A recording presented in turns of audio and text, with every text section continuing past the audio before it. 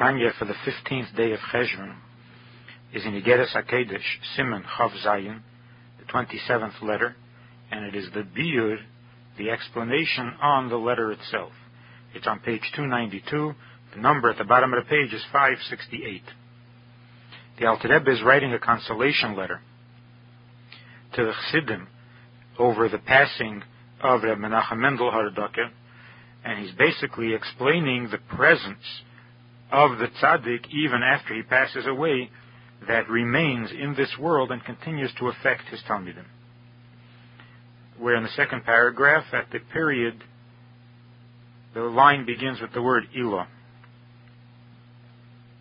V'hinei b'hiyes haTzadik chai al pnei ha'adamo.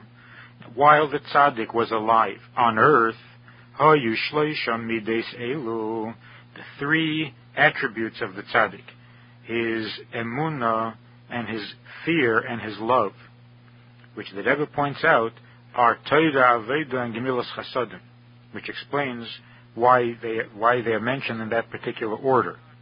Emunah is Torah, and Yira is Aveda, and Ava is Gemilas Chasadim. So these three attributes of the tzaddik, they were B'teich Keli Ulevu Shelohem, while he was alive on earth. These attributes were in a Keli, in a garment, the Bechinas Mokim Gashmi, and contained in a physical space. What is this physical space? Shehi Bechinas Nefesh Hakshura Begufe. The Ruach of the Tzaddik's Neshama was contained within the Nefesh of the Neshama. Nefesh being the lowest level. The Nefesh is attached to the body. So the Nefesh itself is already a physical place. So the Ruach of the Tzaddik, which is his Emunah and his fear and his Ava, they were clothed within the Nefesh. V'chol Talmidov Einam Mekablim Rak Ha'oras Mides Elu V'zivon, and the students receive from the Tzaddik only the ray or the shine of these attributes Hameir Chutz L'Keli Zeh, that shine through the vessel and express themselves externally to the students. How does this happen? Al Yedei Diburov Umachshavesov HaKadeshim, through his holy speech and thought. The Tzaddik's thoughts have an effect on his students, and his speech have an effect on his students. But the attributes themselves, his emunah and his fear and his love, remain hidden within himself, within his nefesh. And what is given, what is expressed to the Talmidim, is only that which can be expressed in word and in thought.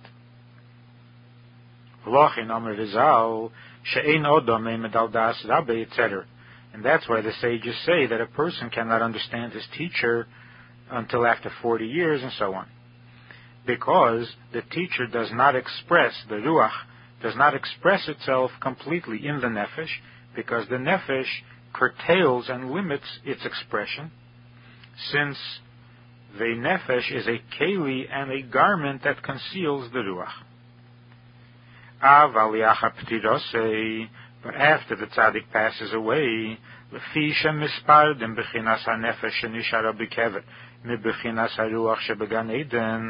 because the nefesh, which remains attached to the body, is separated from the ruach, which is now in Gan Eden, the lower Gan Eden. Shehein sholish mides halolu, the ruach being these three attributes, and that gets separated from the nefesh. It's no longer contained in the garment of the nefesh. Therefore, everyone who is close to the tzaddik is capable, l'kabel chelik, is able to receive a portion, mebechinas ruche shebegan Eden, from the ruach of the tzaddik, which is in Gan Eden. And as he will soon point out, Gan Eden doesn't mean in heaven; it means here on earth. Gan Eden is present even here on earth. Hoyu ve'ena betech keli v'lei b'chinas mokim gashmi kaneda.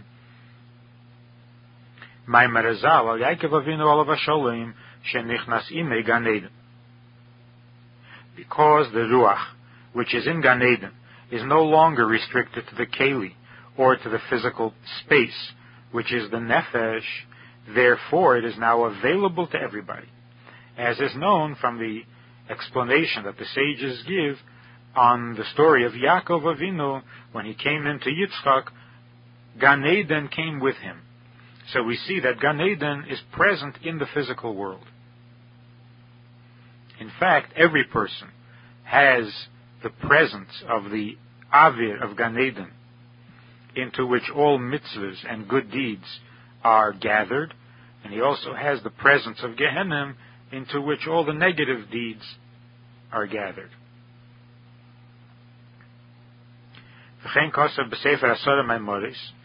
It also says in the Sefer Asora Maimoris, she'ave Gan Eden mispashet tzaviv kol adam, v'nirshomim ba'avir zeh kol machshavesav v'diburav hatevim b'teirev avedas Hashem. That every person is surrounded by the presence of Gan Eden, an heir of Gan Eden, and all of his good thoughts and deeds are, Teira and Aveda, are all gathered into that Avir, into that atmosphere. And the same is true in the opposite.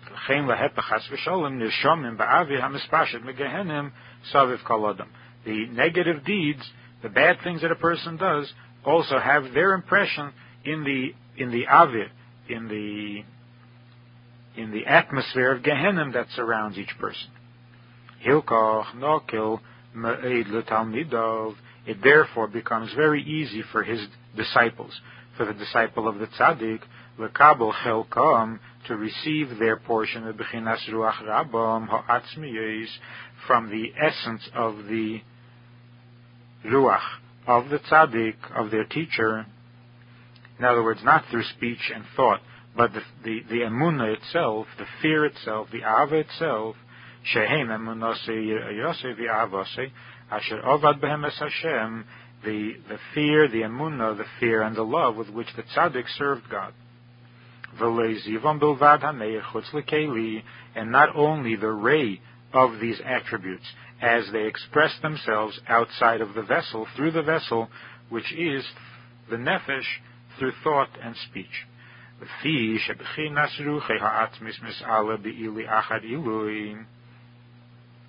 And because the ruach itself rises in the death of the tzaddik, the ruach rises to ever increasingly higher levels, and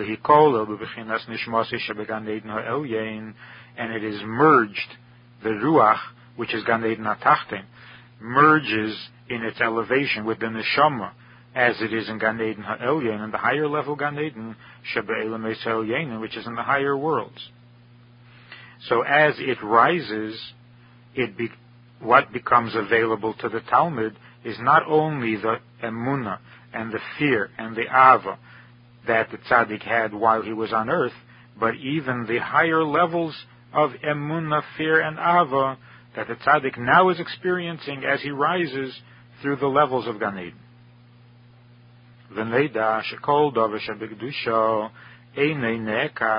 And it is known that everything in holiness is permanent, eternal, and true, and therefore it is never removed. It is never completely and absolutely removed from its original or first level. Even when it rises higher and higher, it does not leave completely the lower levels that it was once on.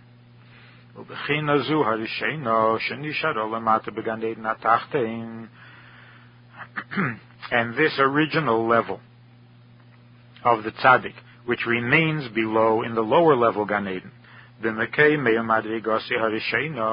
on the original place and level that the tzaddik was on, he hamispashet is betalmidav kol echad lefi bechinas iskashrusei v'kirvasei elov b'chayav. That lower level Gan Eden is what spreads and influences his disciples, each one of them according to the degree of devotion and attachment that they felt and had to the tzaddik while he was alive,